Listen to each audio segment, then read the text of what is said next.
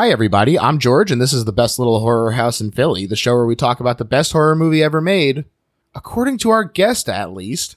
And I'm really looking forward to today's guest. You've heard him as part of the Flagrant family. He's the titular cousin in Carl Calls His Cousin. Please welcome Ahsohn Williams. Hello. What's going on, George? Thanks for having me. Happy to be here. Definitely my pleasure. Why don't you tell us a little bit about your history with horror? So I'll put it to you this way, George. I'm very neurotic, and I enjoy horror movies, but anything that's going to be scary or thrilling, I hate surprises. So like I'm the type of person when I go to like Disneyland and I'm about to get on a ride I've never been on before, I will like go on YouTube on my phone to watch the ride to make sure it's not too scary. Sure. So I do enjoy horror movies, but the anxiety leading up to it is always the hardest part for me. Once I'm in the theater and the scares and stuff are happening, I'm good. But before that, the lead up is always what kills me.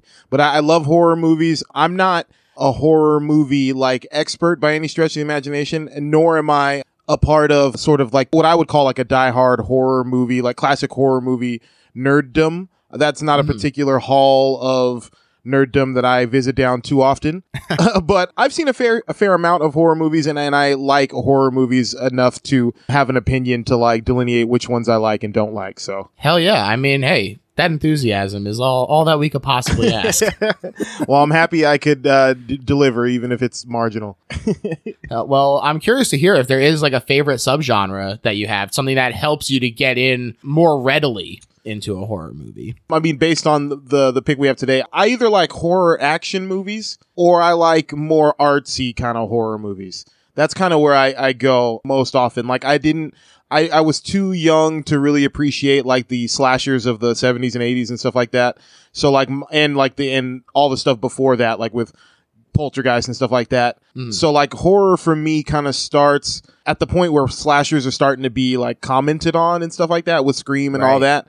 And then where I fall in love with horror is movies like Blade and things like that. Yeah. And you know, Blade is so good. Blade is an amazing movie. It's no one talks about it, but it is a great movie. They should. Yeah, definitely.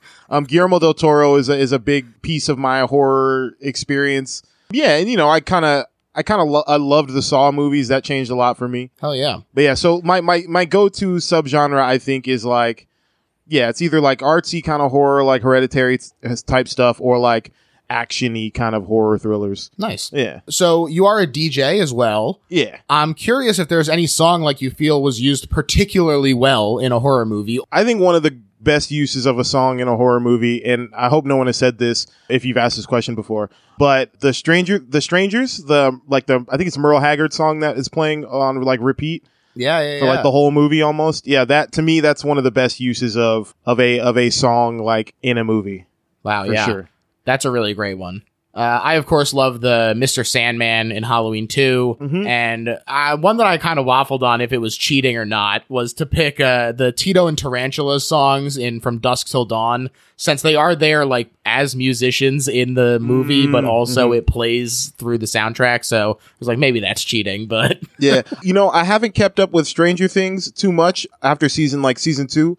Right. Yeah, same. But I just saw the clip going around, I don't know, spoilers, about the Metallica set piece. And I think that looks pretty rad. So I'm a big Metallica fan, so that'd be cool to watch. Yeah, I saw that there was a big metalhead guy in the in this new season. Yeah. So I was like, oh, that's fun. Yeah. So I personally was definitely a kid who got like way into the mythology unit at school, reading about like Greek and Roman and Egyptian history. You know, you got the classic Dorling Kindersley Egypt book. You learn all about mummies and everything. So when this movie came out, the movie we're talking about today, The Mummy from 1999. OG. This is prime time for a young George to get the crap scared out of him.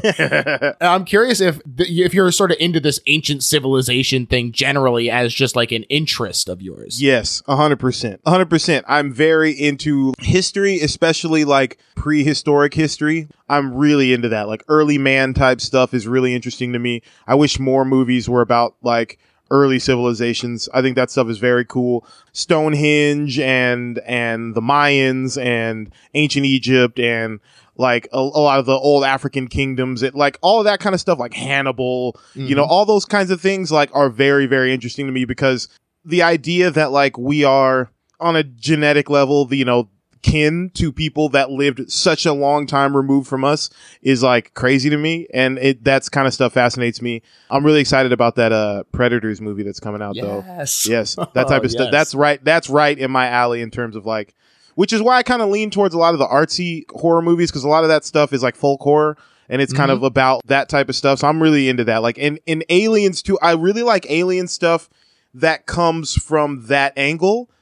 Like, so I was a big fan of like the mythology around like Prometheus and stuff like that, because I really like when people approach aliens from the angle of like ancient civilizations and stuff like that. To me, that's my favorite. I'm an avid Ancient Aliens watcher. I'm a true believer. The truth is out there for sure. I recently watched, I wouldn't call it a horror movie, but I watched this movie called The Quest for Fire with Ron Perlman and Ray Dawn Chong.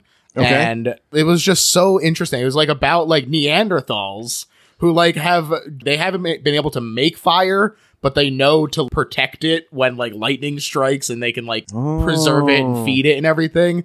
And then the fire goes out, and it's about like this one tribe's like attempt to find a new source of fire. And I was like, man, I can't believe how entertaining this movie is. There's like so minimal dialogue. It's all through like grunting and stuff. It was just really cool. You're talking my language right now. What is it called? Quest for Fire? Yeah, Quest for Fire. Oh man, I'm going to watch this as soon as we're done. That's crazy. Hell yeah. Great movie. Yeah, if you have any other early man movies, fictional or otherwise, send them to me. I like stuff like that. This movie in particular was a long time in the making. As far back as the late 80s, the producers were looking to reboot The Mummy, and Universal agreed, but they were looking for a low-budget horror franchise with an earmarked budget around like $10 million. Much lower than this. While I was doing my research, I stumbled upon an archived copy of the June 1999 Cinefantastique magazine. Oh my goodness. It had not one, but several interesting articles about the then upcoming Mummy, the original, and even some of the ones we almost got. Huh. Yeah. And so, like I said, this movie is 12 years in development. There were 9 writers attached and 5 directors, including Joe Dante and George Romero. So it's not like small beans. The Romero attached one was called A Violent Foot Race, where the mummy started ripping people apart on page 4. I mean, I can't say that doesn't appeal to me in some way. Oh, no, I get it. I know, totally. That sounds amazing. Just pedal to the metal right away. That'd be great. We also, on the show last week, talked about Hellraiser, directed by Clive Barker. And there was a Clive Barker treatment that used the mummy as a jumping off point into a grim movie about the alien intelligences that ancient Egyptians were involved with. So I think that there's a really cool version of the movie that used like Cenobite mummies that kind of were more part of a larger story that was being told in an interesting way. Yeah, that sounds cool. I think a version of that would be cool. And you know what's funny? I was looking up the director of this, guy named Steven Sommers, and like what I realized is he's done a lot of movies that I like. I have a soft spot. The subgenre I think I'm discovering that I like when it comes to horror is horror action stuff, but like I really have a soft spot for like these movies that kind of don't exist anymore, like the kind of medium budget horror action, like Van Helsing and that type of stuff. Like, I love that kind of stuff. I have a soft spot in my heart for anything with, like, you know, cool anti-heroes fighting, you know, ancient monsters and stuff like that. I'm super into that as well. Hell yeah. I mean, look, we already talked about Blade. Rachel Weisz, who's in this movie, is in Constantine, that falls right into there. Amazing movie as well. Way underrated. Yeah. And yeah, Steven Sommers, after all of these directors fell through for one reason or another, he found his chance to slide in. And he said he'd loved The Mummy since he was a kid. This was a quote. He said, "I always felt sorry for Frankenstein. Dracula was kind of cool and sexy, but The Mummy was really creepy."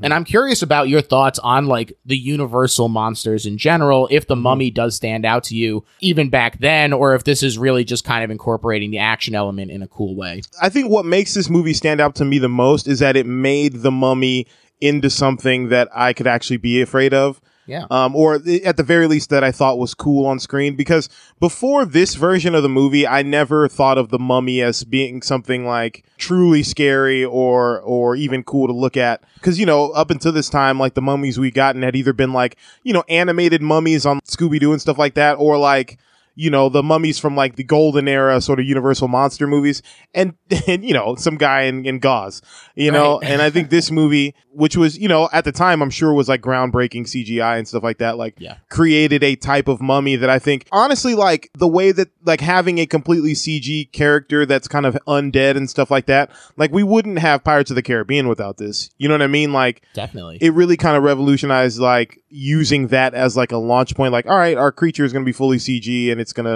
that's where, we're going to get it. We're going to make it scary by kind of making it more of a surreal version of something instead of like a truly like realistic version of it. I thought that was really, really effective at the time. So yeah, this movie made the Mummy like cool and scary and cutting edge for me. So I totally agree. I found this really interesting quote from the visual effects supervisor who said, "We wanted to make sure our mummy wasn't what everyone expected. If you tossed this idea around town, you'd have people saying you could easily outrun them, or why not tear their arms off. We really wanted to create something that would be frightening and dangerous, something that you'd never seen before. We wanted to create a photorealistic living corpse that was obviously not a man in a suit, obviously not an animatronic, and obviously alive."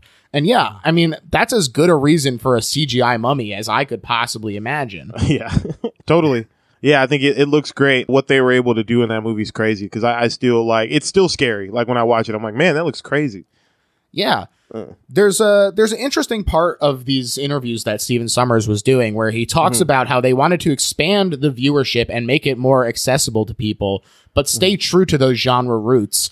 And that meant infusing the traditional gothic horror with romance and adventure, like in a Michael Curtiz movie, who he specifically called out as his favorite director. And I think that by keeping these moments of genuine horror, like the scarabs and stuff, when you keep those as like a punchy moment that comes in this adventure romance comedy movie, like the horror becomes that much more intense, and it casts a great shadow on all of those other elements, because now you're going, oh, this is a horror movie. When I'm just waiting for the next moment. I'm sitting here shaking, waiting for the next scare to come out.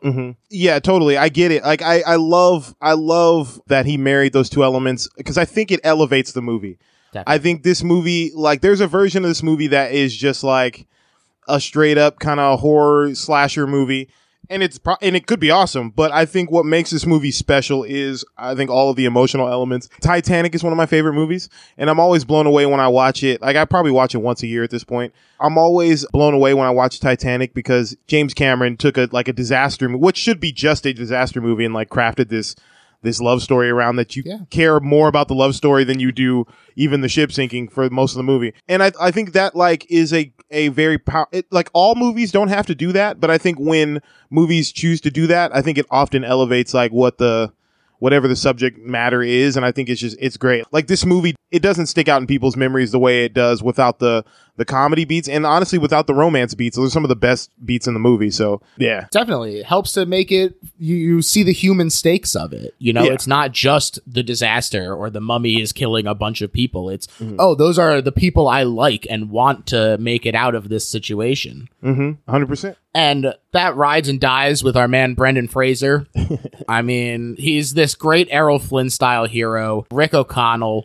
And Sommers said he felt there was a pretty similar charm to Errol Flynn, because Fraser could take a punch as well as throw one, make you laugh, and laugh at himself. And I think that that's really a great sort of summation of what makes this character so special. Yeah, totally. Like, you believe he's the toughest guy in the room without like him having to be a jackass, you know what I mean? Like, yeah, he's not just posturing all the time. Yeah, exactly. Self-assured and confident and funny and charming and not afraid to like look ridiculous. Like, yeah, he's good. And his character is kind of like a commentary on like typical American protagonists and stuff like that. And I think it's a fun performance. It's a performance that like I think he gave him his all to, but is not taking too serious to where like it loses its charm, Absolutely. Yeah. Absolutely. In Starlog magazine, Sommers said that about 25% of the budget went to special effects. And he told Entertainment Weekly that budget wound up at around $62 million, which means that it's about $15 million to special effects. And they went to the best in the biz at the time, Industrial Lights and Magic, which is, of course, founded by George Lucas.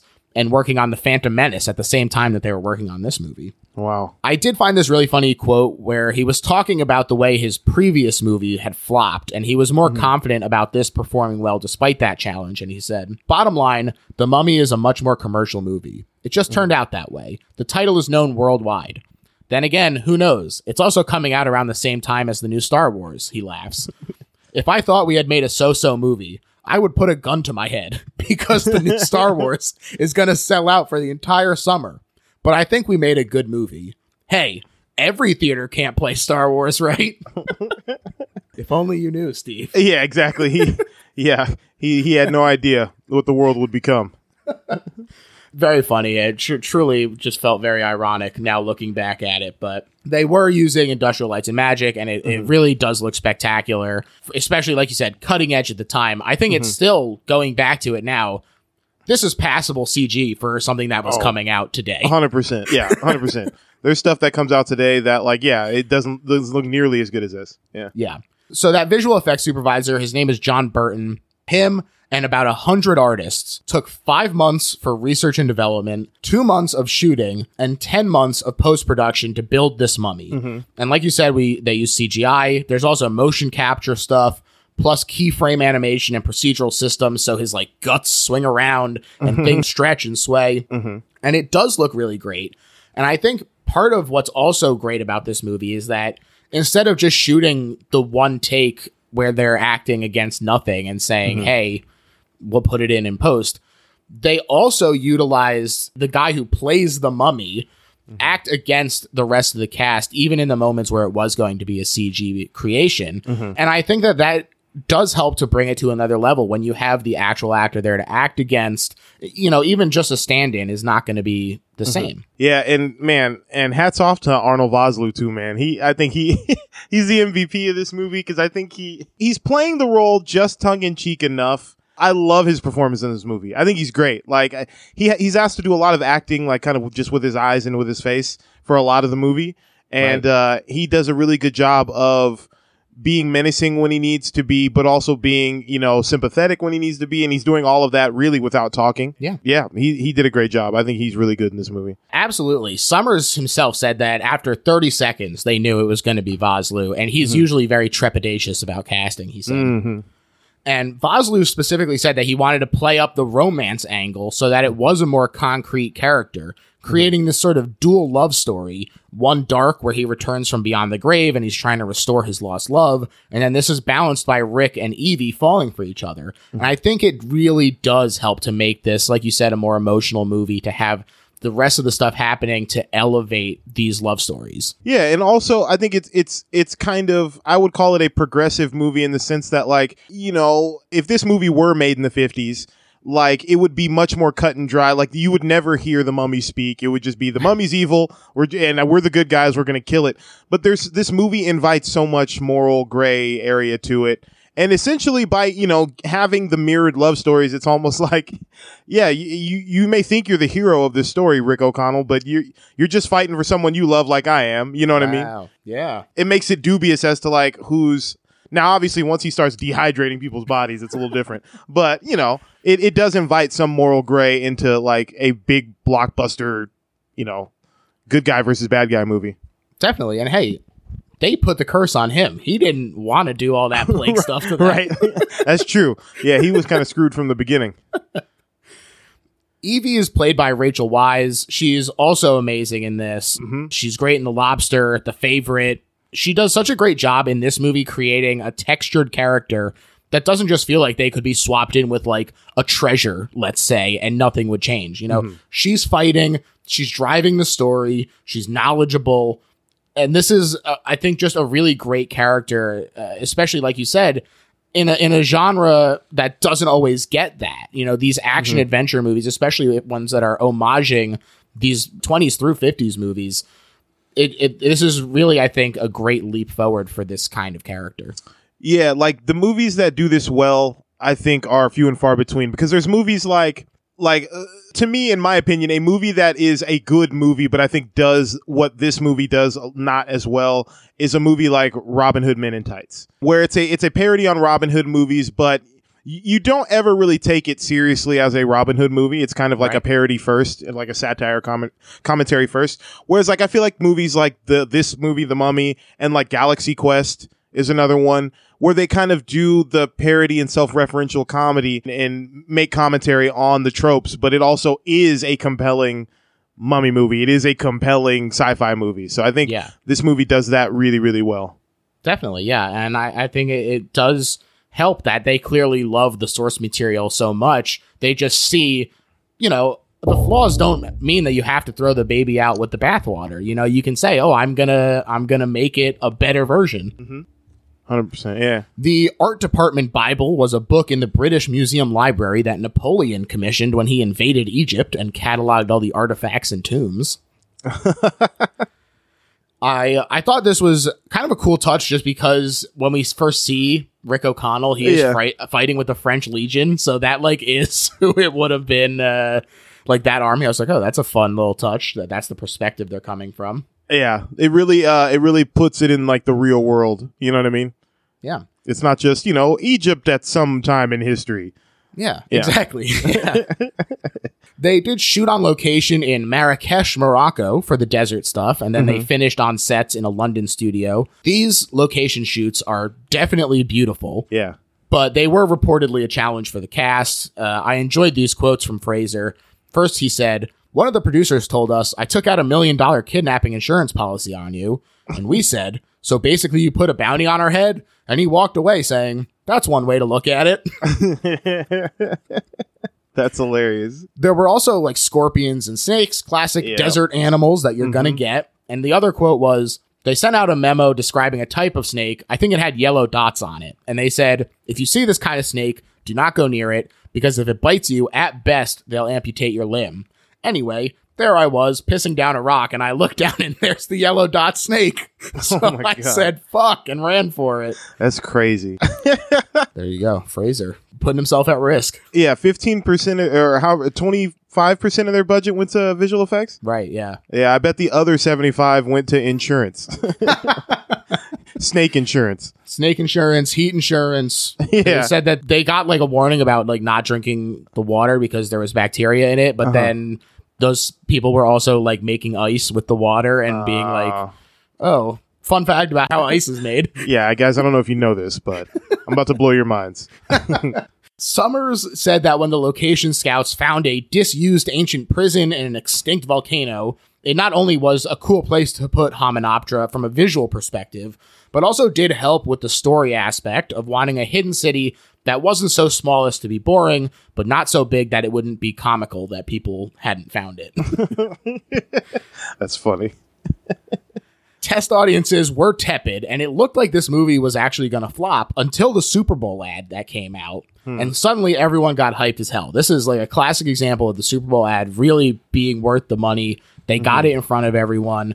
People were stoked. They did move it from the end of May to early May in order to avoid some of the conflict with the Phantom Menace. And it worked because not only did it make its money back, it got up to $416 million internationally and saved Universal from bankruptcy after a string of flops. So this movie, literally any movie that comes out after 1999 from Universal, you can thank this movie for it existing. Man, that's great. I had no idea that it did that. Yeah. There we go.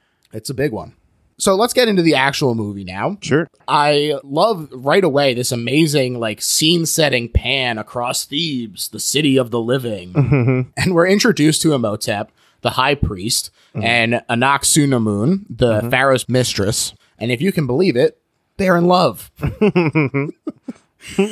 I thought it was a fun touch that Imhotep's priests were all painted gold. It's like a very visually striking scene to start out with. And when the pharaoh is about to discover their affair, they murder him. And his soldiers come after them, and Anak commits suicide rather than submit.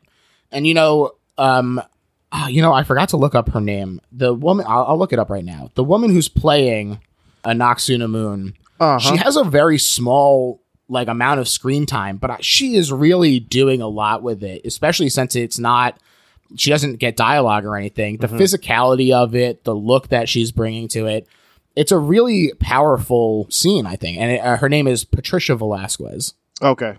Yeah, she's great in it. And I think she's in the sequel too, right? With a bigger role. Yeah. Because she's trying to bring him back, right? Yeah. And she's great. Yeah, I don't know if that was like her first big thing, but she was really, really good in it. Yeah. And to resurrect her after this suicide, Imhotep takes her to Hamunaptra, the city of the dead, burial site for sons of pharaohs and the wealth of Egypt. And there he seals the Book of the Dead, which along with its counterpart, the Book of Amun-Ra, contains the secret incantations of the ancient kingdom. It almost works, but the soldiers stop the ritual right before her soul returns and then mummify the priests alive. That's some damn horror for you. This is part of what I like about it, is that it really is playing into some of the like grotesqueries of just like the normal habits of these cultures, where it's like, oh yeah, they like poked around in your brain with the stick and pulled it out through your nose, and it's just a very fun way to be like, yeah, this is scary. Yeah, that scene is one of the more horrific scenes, and it does so much too plot wise to like set up all the traps and stuff for later. Yeah, with like it introduces us to the scarab beetles, all of that. Yeah, that's such a great scene. It really is a good use of montage. Yeah, Imhotep himself gets the Hamdai, the worst of the ancient curses, which it's literally the first time they brought this out. They said, this was bad enough. Yeah, like they had a table meeting about how they're going to. Should we bring out the Hamdai? I know it's been sitting in development for a while. 2 people have to turn the key at the same time to unleash the Hamdai. There's an audience and a hooded Undertaker. He is buried alive, though, in this coffin full of scarabs. It is pretty brutal. That's crazy. Get why they don't bring it out. Yeah, no, it's horrific. The screams, I'm sure, were nuts. Yeah. So on the DVD, there's a commentary with the guy who plays Benny, Kevin O'Connor. Oh, he's great. He's great. The guy who plays Ardith Bey, Oded Fair, and Arnold Vosloo, who plays Imhotep. Oh, that's great. It's a really fun group where it's like they're important and involved, but also not like the leads necessarily. So they get some time to like hang out and watch. I was like, this is a really like good way to do a commentary. Yeah. But Vosloo said in this moment, bondage is not my thing. And after this scene, I know this for sure. They wrapped me from head to toe, and I couldn't move for 4 hours. Sounds awful. That sounds terrible. Oh, man. I love that they're like, the Magi said, make sure this seal holds, because otherwise this guy is going to be like so powerful. A walking plague, control the sands, bad stuff. I'm like, this seems like a risk that you shouldn't be taking. Yeah, just cut his throat and throw him out in a ditch. Like, I don't know why we have to, I don't know why we have to do this thing that risks the end of all of us. They're like, we'll be gone. That's for future generations to worry about. It's a weird way for that to work. Yeah. I do love this title card, though. First of all, I love a delayed title card. Second of all, the bandages blowing off the name is really cool. And then the statue becoming weathered as time passes, all the way to 1923. Yeah, ILM is doing a good job of showing off all their latest technology. Hell yeah. Morphs. The Magi are still around watching over things, and right now, things includes Rick O'Connell fighting a pretty fun battle sequence with the French Legion. He is left to die, though, by the cowardly Benny, but all the enemy's horses go wild, and he's left alone. They said that it was difficult to make all the horses react at once, but, quote, the horses were geniuses compared to the camels. That's funny. Yeah, I don't see camels as being really good at taking direction. Yeah, they do what they want. Yeah, that seems like it. One of the few spitting animals. Yeah.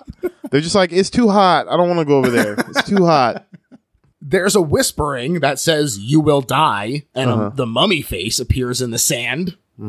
That's freaky. That's all the convincing I need to get out of there. Yeah, and that's all the convincing Rick needs, too, because he gets the hell out of Dodge, flees into the desert, although he does feel the eyes of the Magi upon him. Yeah. I like that about his character too. I don't want to breeze by it because I think it's important. I think it's one of the things that makes his character likable is that he does recognize when he's outmatched, and like he's not afraid to be like, all right, I'm done doing this now. Like he's realistic. He's not one of these like, he's not Tom Cruise, Yeah, absolutely. I think that's a great point. And you can even see it later when they're talking about like, hey, what's up with this curse? And he's like, I believe in being prepared. Yeah. Whether it's real or not, like, I want to have my options open. Totally. Yeah, it makes him seem more real. Definitely. Cut to the Cairo Museum of Antiquities, which the Marrakesh City Hall stands in for here. Very cool looking building. And we meet Evelyn, who works in the library there. We get this fun ladder stunt and the dominoes with all the bookcases falling over. Yep. They also use it as an excuse to list her resume, which is that she can read and speak ancient Egyptian, along with deciphering hieroglyphics. Also, she has rich parents. That helps. Yeah. Always helps. Not enough experience, though, according to some Bembridge scholars. Her brother Jonathan has arrived. I think this prank is so funny where he jumps out with the corpse and like waves at her. One of the best jump scares in the movie. It's a joke. Yeah. He's a drunk and he's in a career tailspin, supposedly, but he shows her something he claims to have found on a dig in Thebes, a puzzle box container for a map showing the way to Hamunaptra. The curator, Terrence Bay, however, burns the map like an asshole and then goes, well, for the best, probably. That guy had the right idea, though. Yeah, whatever's out there, leave it. That's right. Jonathan takes her to see the man he stole the map from, who is Rick, currently in jail and about to be hanged. He says he can tell them how to get there, though, if they get him out, giving Evie a smooch before he's being let off, much to her surprise. Evie offers 500 pounds to the warden, but he tries to extort sex from her, and her refusal makes the crowd laugh at him. So on with the hanging. He's great, too. That actor is hilarious. Yes, he's so funny. He is an English comedian, I believe, they said in the commentary. And they said that he just didn't stop. He was making people laugh when the cameras weren't rolling to when they were. Yeah, he's great. The problem is that Rick is so beefy. Well, problem in quotes, I guess, because it means that he survives. But his neck doesn't break, so he's just hanging there choking until Evelyn reveals their plan and cuts the warden in for 25%. Fraser was choked out for real from the pressure on his carotid artery during the hanging scene. Wow. Yeah. This leads to a funny "he's right behind me" moment as they get ready to head off for their adventure. And she's like, he's a rude, filthy scoundrel. And then he's there all cleaned up and looking good behind her. Someone I know. He looks great, too, by the way. He looks fantastic with that haircut. Pretty much everyone in this movie is a hunk or a babe or something in between. Yeah. A lot of good-looking folks in this movie. Yeah. On the boat, Rick is packing heavy weaponry, and he warns Evelyn that there's something evil underneath the sand. But she has her eyes locked on the Book of Amun-Ra. Rick discovers that Benny is on board as well, and he's leading a group of Americans to Hamunaptra as well.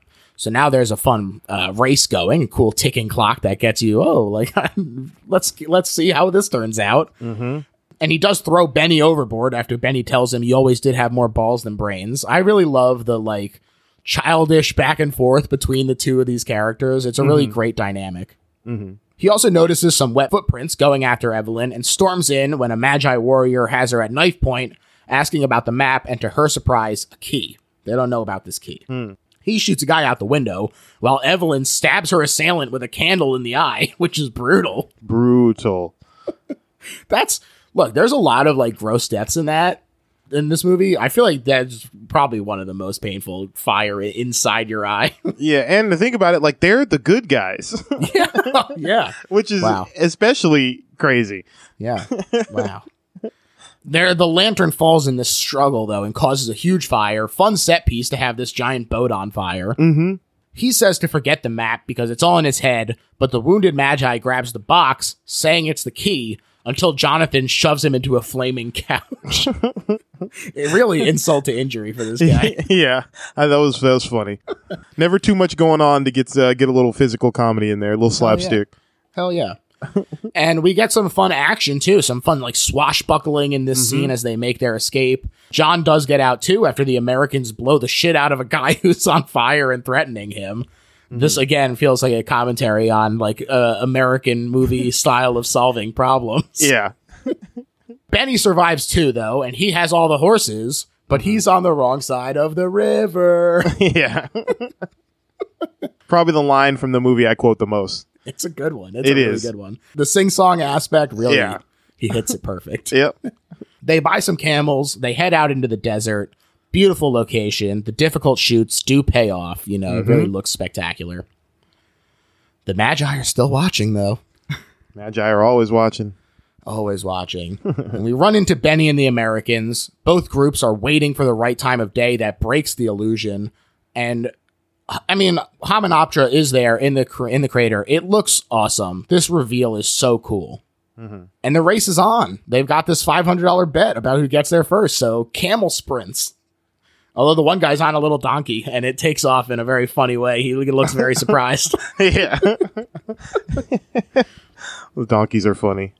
Classic. Hey, got a great name. Jackass. Right there. Mm-hmm. O'Connell throws Benny off his camel so that he and Evie are the first ones to make it. And they work quickly to get into the tomb while the Americans watch suspiciously. And they're looking for the secret compartment inside of a statue of Anubis, but they get fended off by this larger party. And so they plan to dig up from beneath instead. Mm-hmm. Meanwhile, the people brought along to do the grunt work get freaking melted by pressurized salt acid trap. Mm-hmm. That's grody. That was horrible. And it would have hit our crew if they had gone for it. Yeah, another. There's a lot of body horror in this movie, and that was one of the first more like gruesome ones. Well, they're coming up on the second one because the warden, who made sure to let us know that he hates bugs, wanders off and he finds some blue gold scarabs that he starts ripping off the wall. But when he drops one in the sand, it burrows into his shoe, and then not just up his pant leg like you might expect, but into his damn bod and up through it to his brain. It's really like a scary reveal when he opens his shirt and it's under the skin. Yeah, I don't think I had seen anything like that up until that point, like something burrowing under the skin and you can kind of see it's like, yeah, it was horrible. Yeah, this is really like, since seeing this movie as a child, like that is really the scene that, pardon the pun, but burrowed into me. And what the to me the most like horrific part of that scene is the way it ends. So after you watch bugs crawling up and down this guy's skin, then he runs full speed headfirst into a wall, and they do not cut away, and there is a horrible sound effect. It is brutal to watch. It really is. It's pretty grody, and this interrupts the discovery by our trio that the sarcophagus, which drops in front of them, they discover that the key is the little puzzle box, but then, the warden comes screaming in. Friggin'. Oh, man, it's hard. It's hard to watch this guy be in such pain that he slams into that wall. Yeah, it's brutal. It is brutal. They start to question if the place really is cursed, and I like how we've got the three. Like I said, Rick says that he believes in being prepared.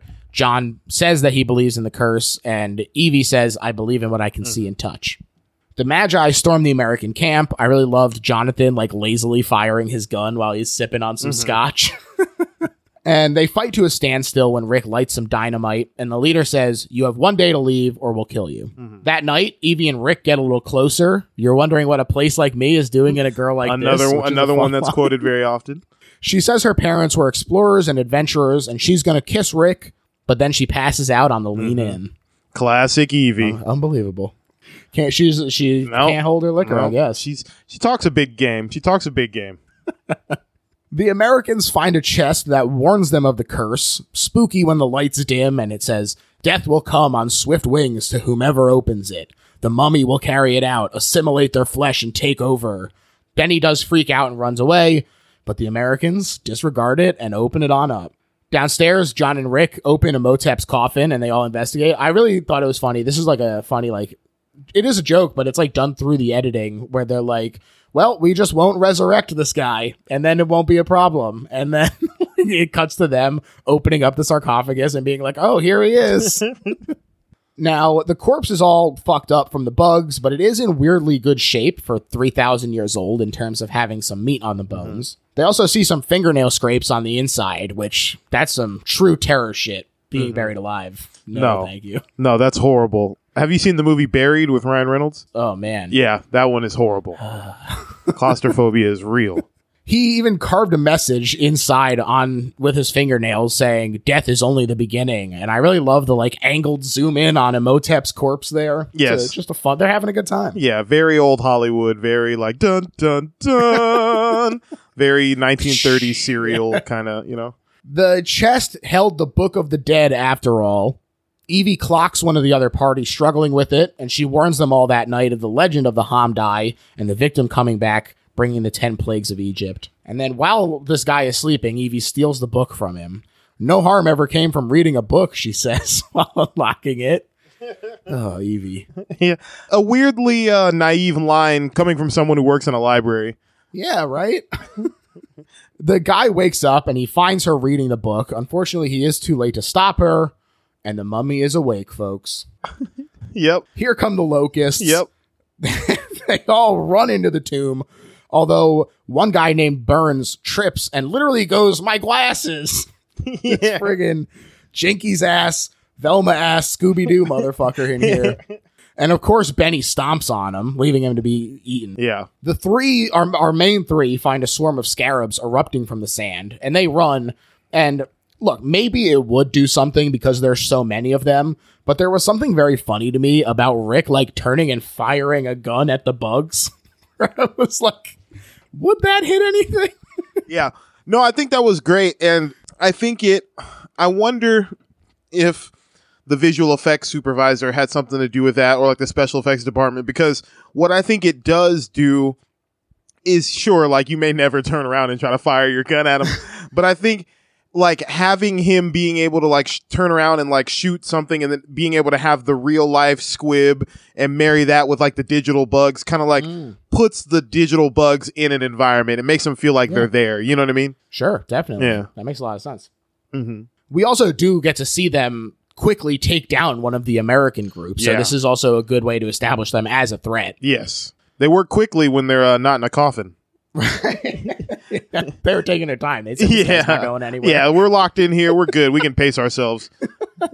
Evie tumbles through a secret passage and she finds Burns. Used to be a 4 eyes. Now he's a no eyes. Mm-hmm. Imhotep took his eyes and tongue and corners Evie, asking about his millennia old love. And I thought this was really interesting because during the commentary, one of them says that the original script plays with the idea that because he took this guy's eyes, he has bad eyesight, and that's why he thinks Evie is Anak. I think there's elements of that in this version.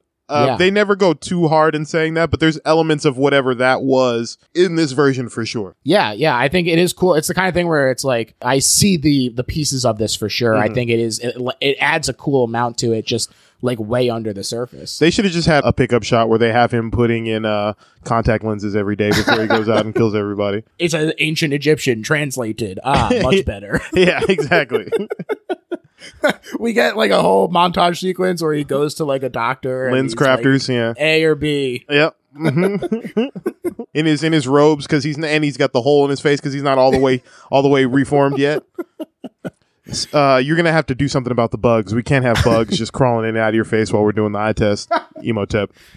Now these are gonna dry out your eyes, and they're already pretty dry. So you're gonna want to make sure you take double the drops. Start with double the drops. You do sand coming out of your eyeballs. Take double the drops. That's our baseline. Just start from there. They do all find Evie again, though, and Rick shoots the mummy before they all run. The Magi stop them, though, and warn them to run further while they try and stop the mummy. They're like, don't just run to your camp. Get out of here, because this thing is coming for you. Benny tries several religions' protections as the mummy approaches him. An amazing scene. Yes. Very funny. Yes. It's like just handled very funny. But then when he does get to speaking in Hebrew and it finally clicks with the mummy as something that he recognizes, I'm like, man, this is like a fun detail for them to be using. Like, it didn't have to go this way. And for them to use this as the way that Benny becomes like ingratiated with the mummy, I think it's just such a fun way to handle it. Yeah. I think that's a great choice. I think it not only does that scene like give Benny a reason to like work for the mummy, but also just like it gives you a real insight into who Benny is as a person. He's just at any cost, he's just trying to make sure his ass is covered. And any god that'll have him. Yeah, exactly. That was great. That was a great scene. And the mummy does offer Benny a bunch of gold to serve him, so he says, all right, I'm in. Yep. Evie and Rick disagree about next steps because she wants to help stop the mummy, and Rick just wants to get away. They finished. He said that he would get her there and get her out, and now the contract is over. Meanwhile, Benny is helping the mummy sneak in and finish killing the glasses guy, which consummates the curse and brings the next plague as all of their drinks turn to blood. Next up is meteors. What an escalation from the cups being like, oh, this is kind of gross, to people just lighting on fire. Mm-hmm. Little cosmic horror in here. The Mummy also kicks Rick's ass in this moment. We've seen how effective and buff Rick is and how he can handle himself no problem. Mm-hmm. So for the Mummy to be tossing him around is a really great way to establish him as dangerous as well. True. A cat scares him away, though, just in time as he goes to grab Evie. This fun little sandstorm teleport I liked as he gets out of there. It's a great power. Yeah, it is a great power. Underutilized in Mummies. Yeah, he should do that a lot more. But everyone is like, what's his interest in Evie? And so they go to Dr. Bay, the curator, looking for answers. And it turns out that he was working with the Magi all along. And the leader of the Magi. So this kind of confused me a little bit because both of their last names are Bay. Mm-hmm. And so I thought, oh, these are like brothers or son or uncle or some kind of familial relationship. Mm-hmm. But then I saw that it actually is B-A-Y and B-E-Y. So I don't know if that was a spelling mistake and they are related. Could be. Or if they're just two characters named Bay, but different spellings and they're not related, just working together. Could be either way. I think every Magi who joins their ranks has to take that last name. It's like a company last name, but they do let you personalize it by picking how you spell it. Nice, yeah. Okay, that's a lot of fun. People just start throwing in a lot of silent letters and stuff. Yeah, there's somebody who just spells it B-A with like that long A sign over it. Oh, yeah. You know? Yeah, we honestly got pretty lucky that it's just like the difference is just A-Y and E-Y. Mm-hmm. So, yep. Also, this does explain why he burnt the map earlier. Yes. So he wasn't just being an asshole. He was trying to hide it. Mm-hmm. And they tell her that he has chosen her for the sacrifice to bring back his love and that this might give them enough time to fight him. Rick and John go looking for the Egyptologist, who is also being pursued for his flesh, while the other two Americans on the chopping block stay behind and guard the room that Rick locks Evie in, much to her fury. Mm-hmm. They find Benny pillaging the office. Amazing chair throw by Rick to that what an incredible stunt. That was crazy. It looked like it hurt so bad. Yes. Like there was nothing pretty about it, just in the legs. Oh my gosh. It looked so painful. It looked so painful. And so, like I said, Benny is one of the guys who was in this commentary, and he was like, no matter how much they tried to pad me, Brendan is just so strong that I'm like getting thrown around this room and I had bruises for the next couple of weeks because he's kicking my ass. It's so funny. He does say it's better to be the right hand of the devil than be in his path. Another one that's quoted. Great line. Great line. Yeah. But he admits that the Mummy wants the book back for resurrecting his love. And I love Rick threatening him with the ceiling fan. That's a cool move. And they said that this was actually improvised by the director once they got there, and he just saw the ceiling fan. He was like, hey, let's finish with that. Mm-hmm. A scream gives Benny enough time to flee out the window, and it turns out it was the Mummy eating the Egyptologist right there in public, and he's closer to normal, but his mouth unhinges and releases the horde of flies. Mm-hmm. Ugh, I hate this unhinged Josh shit. Yeah, it's really unsettling. It's a cool effect that it has been, I think, used into the ground, but it really works here for sure. It really works here. Mm-hmm. It also, we get this great little moment where after he gets into the room where Evie is, and he takes out the American guy that was there, where the scarab like crawls out of his chest and into his cheek, and he just eats it. Mm-hmm. And it's like, what a gross, fun little moment to really be like, yeah, we're having a fun time. Like, this is a monster movie. Mm-hmm. He pours through the lock as sand. Also a very cool power. He should do that more often. Yeah. This guy's not utilizing his sand powers enough. He's not using the full percentage of his brain. He needs to take Mummy Limitless. He wants that pill. Yeah, he got to get the pill. He kisses her with his nasty ass mummy mouth. Mm-hmm. And Rick bursts in, scares him off with the cat. And I thought it was very funny when he asks Evie if she's all right, and John answers saying, I'm not sure. Yeah. Yeah, Jonathan, the brother, is also a great performance in this. He's like a lot of the comic relief, and he's very funny throughout this. He does a great job with it, for sure. Mm-hmm. She thinks that they need the gold book to take him out if the black book is what brought him back, which is back in Hamunaptra in the statue of Horus, not Anubis. These fucking Bembridge scholars don't know shit. They have no real world experience. They just sit in their their chambers and their halls, and they lecture, and Boo. they suck. Big thumbs down for the listeners. Yeah, those Bimbridge elites, dude. Unfortunately, they're being surrounded by a brainwashed mob covered in boils and sores.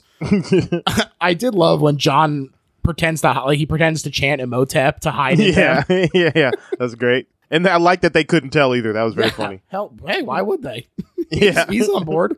Mm-hmm. For this scene, they applied 147 prosthetics in 3 hours, which is about every 7.5 minutes. That's crazy. It is crazy. They said that they thought it was a record at the time. I didn't look any further into it other than them saying, we think that it was a record. So I don't know. There's been a lot of zombie movies. Yeah, exactly. So maybe not. Thankfully, it was at night shoots, so they didn't have to make it stick in 130-degree heat. Right. They do all get into the car, though, and they run over a ton of people, where it's like, it's funny because, they're brainwashed, but also they're brainwashed, man. Cut them a little slack. They're people, yeah. They do kill them without remorse. It's pretty crazy. There is a lot of fun stunts here in this sequence, though, like exploding fruit stands, a Three Stooges eye poke. Like, they were going for it. All they needed was a line that says, these people are already dead. Yeah. Boom, they came from the grave. Yeah. Imhotep does finish regenerating, and the crowd has cornered them, and he promises to spare Evie's friends if she comes with them. But the crowd advances anyway, which I'm like, that's a fun betrayal. Why would he do that? Like, why would he agree to do that fuck them? Yeah. Dr. Bay holds them off with his own life, though, to give them a chance to escape down the sewer. And they find Winston Havelock, who's a drunk RAF officer. He had been in the movie previously. He did get set up. I kind of moved past that scene. But he had reminisced about his not being able to go out in a blaze of glory like his compatriots. And they promise him here that he'll get his chance on this mission. Mm-hmm. This is a pretty fun character for just kind of dipping in and out of the movie. Mm-hmm. He was in Hogan's Hero, this guy, and they implied that this might be his character all these years later, which is also a fun little homage. Yeah. And he does fly them over, but this sand tornado approaches, the biggest one he's ever seen. And hey, it's carrying Benny and Evie. It's the damn mummy. Mm-hmm. The fact that they have to realize that it was the mummy, it was funny to me, even though it's like, there's no reason for them to know that he could be a huge sand tornado. But I just feel like at that point, any sand, I'm like, that's the fucking mummy. Yeah, anything bad happening right now, it's probably the mummy. It's probably a good guess. Classic mummy's curse. Mm-hmm. Mm-hmm. He does raise this huge storm to drive them away, and his face is even in it, smirking, which I love. It was great. Evie distracts him, though, with a kiss just in time to let the crew land. Safely is generous, but they are alive except Winston, who gets his wish. Mm-hmm. I love Benny's line. I loved the whole sand wall trick. It was beautiful. Mm-hmm. Just like he's a funny little rascal, that Benny. Great character. Yeah, and it is also a fun moment where Evie tells him nasty little fellows like him always get their comeuppance, where, for me, as an audience member, that's half the fun of this character is, I like seeing him be a pest and scrambling underneath these guys' feet, but then at the end, he's got to get his comeuppance. Mm-hmm. John gets scarabed real quick while they try and break into the tomb, which is, you're like, holy shit, John. Mm-hmm. But O'Connell does save him, which is good. But shooting that scarab, which he does shoot and hit this one, so maybe he was hitting the scarabs earlier. Yeah, he's a good shot. Yeah. It reveals their presence, so the mummy raises some ghost soldiers from the damn wall. Mm-hmm. Rick and company do find the actual treasure of legend, though. Very badass when he shoots the mirror and it lights the room. What a fun scene that is. Mm-hmm. And the priests erupt from the ground to fight them. It's pretty rad looking as well. The gang lights them up. They all have heavy weaponry now at this point. They just unleash on them. Yeah. Benny follows the sound. He's thrilled to find the gold, and he's running off with a bag full and a camel. And Evie is tied up for this ritual while the boys find the statue of Horus and the book inside.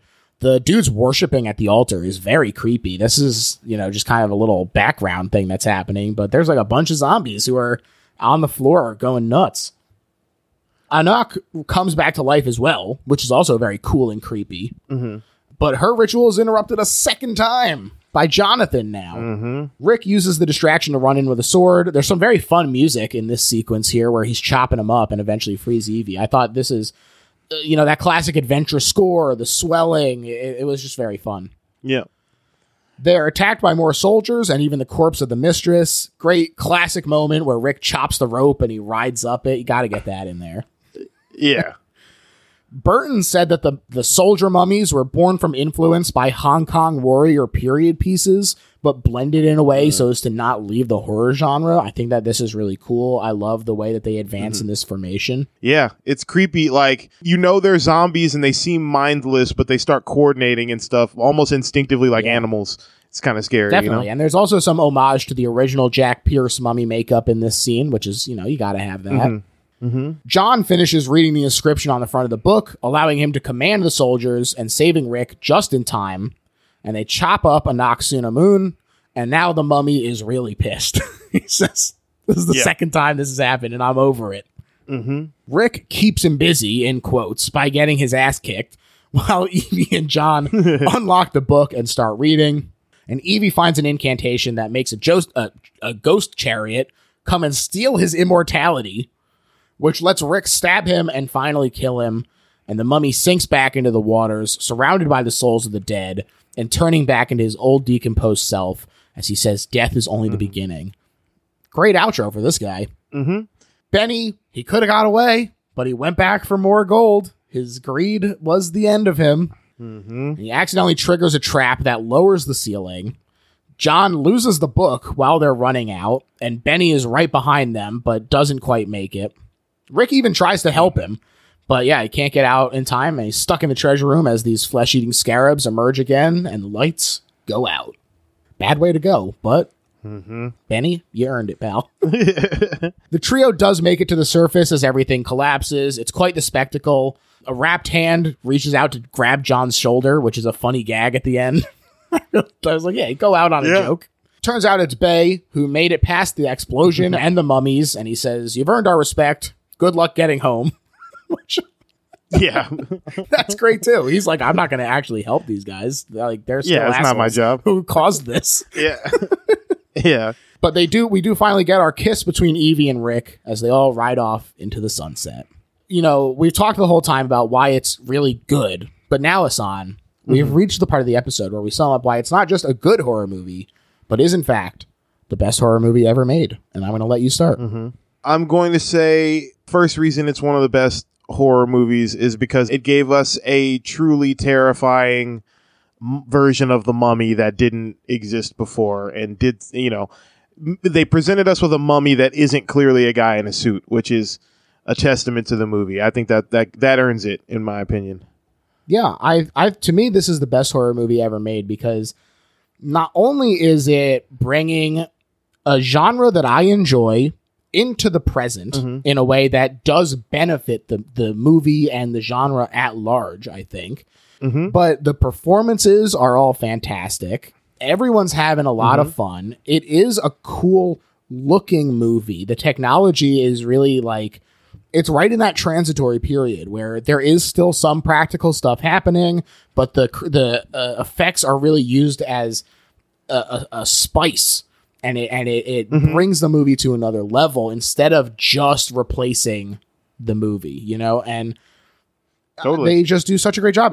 I think this is great because it is also a family horror movie. There is a lot of body horror, like you said, in it. I think there are some legitimately scary moments in it, but I think that for a kid like me who watched it and was very scared but made it through, and a lot of kids, this could be a really great introduction to horror. And I think that is something that is special and should be celebrated. I agree. This sits right in there with me, like with Beetlejuice and movies like that kind of got me into horror movies that, I could appreciate what horror movies are trying to do before I got to the really traumatic scary Absolutely, yeah, that's right. But look, a big part of the best is being accessible to a lot of people. And not alienating people who are trying to get into that thing. And this pulls it off with such aplomb. It is good for horror fans. It is good for action fans. It's good for comedy fans. It's good for romance fans. There it is. Dwayne Johnson would be proud. That's right. And that's why this is the best horror movie ever made. Ahsohn, I want to thank you so much for coming on the show, man. This was so much fun. Please tell the people where they can find you, any plugs, all that jazz. George, thank you so much for having me on the show. This was a lot of fun. I love talking about movies, especially movies that I love. You can find me, twice a week on Carl Calls His Cousin, which is on the Flagrant Ones Patreon, patreon.com/theflagrant I do a podcast about movies and pop culture and all things like that called The Weekly Regular. That's available wherever you get podcasts. Yeah. That's where you can find me. If you want to follow me on social media, you can find me at mainly Instagram at Ahsohn the DJ, at AHSOHN the DJ. Perfect. Definitely check all that stuff out. I'm a listener to Carl Calls His Cousin. It's a ton of fun. What a great addition to the Flagrant family. Thank you for listening. That means a lot. As far as my plugs, you can find me at Little Horror PHL. That's across everywhere, but unlike Ahsohn, I am mostly on Twitter as opposed to Instagram. All right. I recently went off Twitter, but yeah. Yeah. Hey, I get it. Yeah. I had to for my soul, George. For my soul. Sure. And who could blame you? But I am on Instagram still somewhat and Letterboxd as well if you're interested on that platform. Yeah. And if you're really enjoying the show, you can check out the Patreon for just a couple bucks a month. You get all kinds of fun episodes about stuff that doesn't necessarily fit onto the main feed. We've talked about movies that are just interesting instead of maybe the best. We've talked about supplementary stuff. Like we talked about EC Comics with Andy, who was also on the Flagrant fam for a long time. Yeah. Talked about EC Comics and the way that Tales from the Crypt influenced him and a lot of great stuff now. We just had Clay Tatum from American Arts and Culture Review come on to talk about PT, the Silent Hills playable teaser. So we talk about video games and stuff on there. All kinds of stuff. So yeah, check that out if you're enjoying the show. And rate and review because it does help. All right, folks, that's it for me. Thanks. Bye.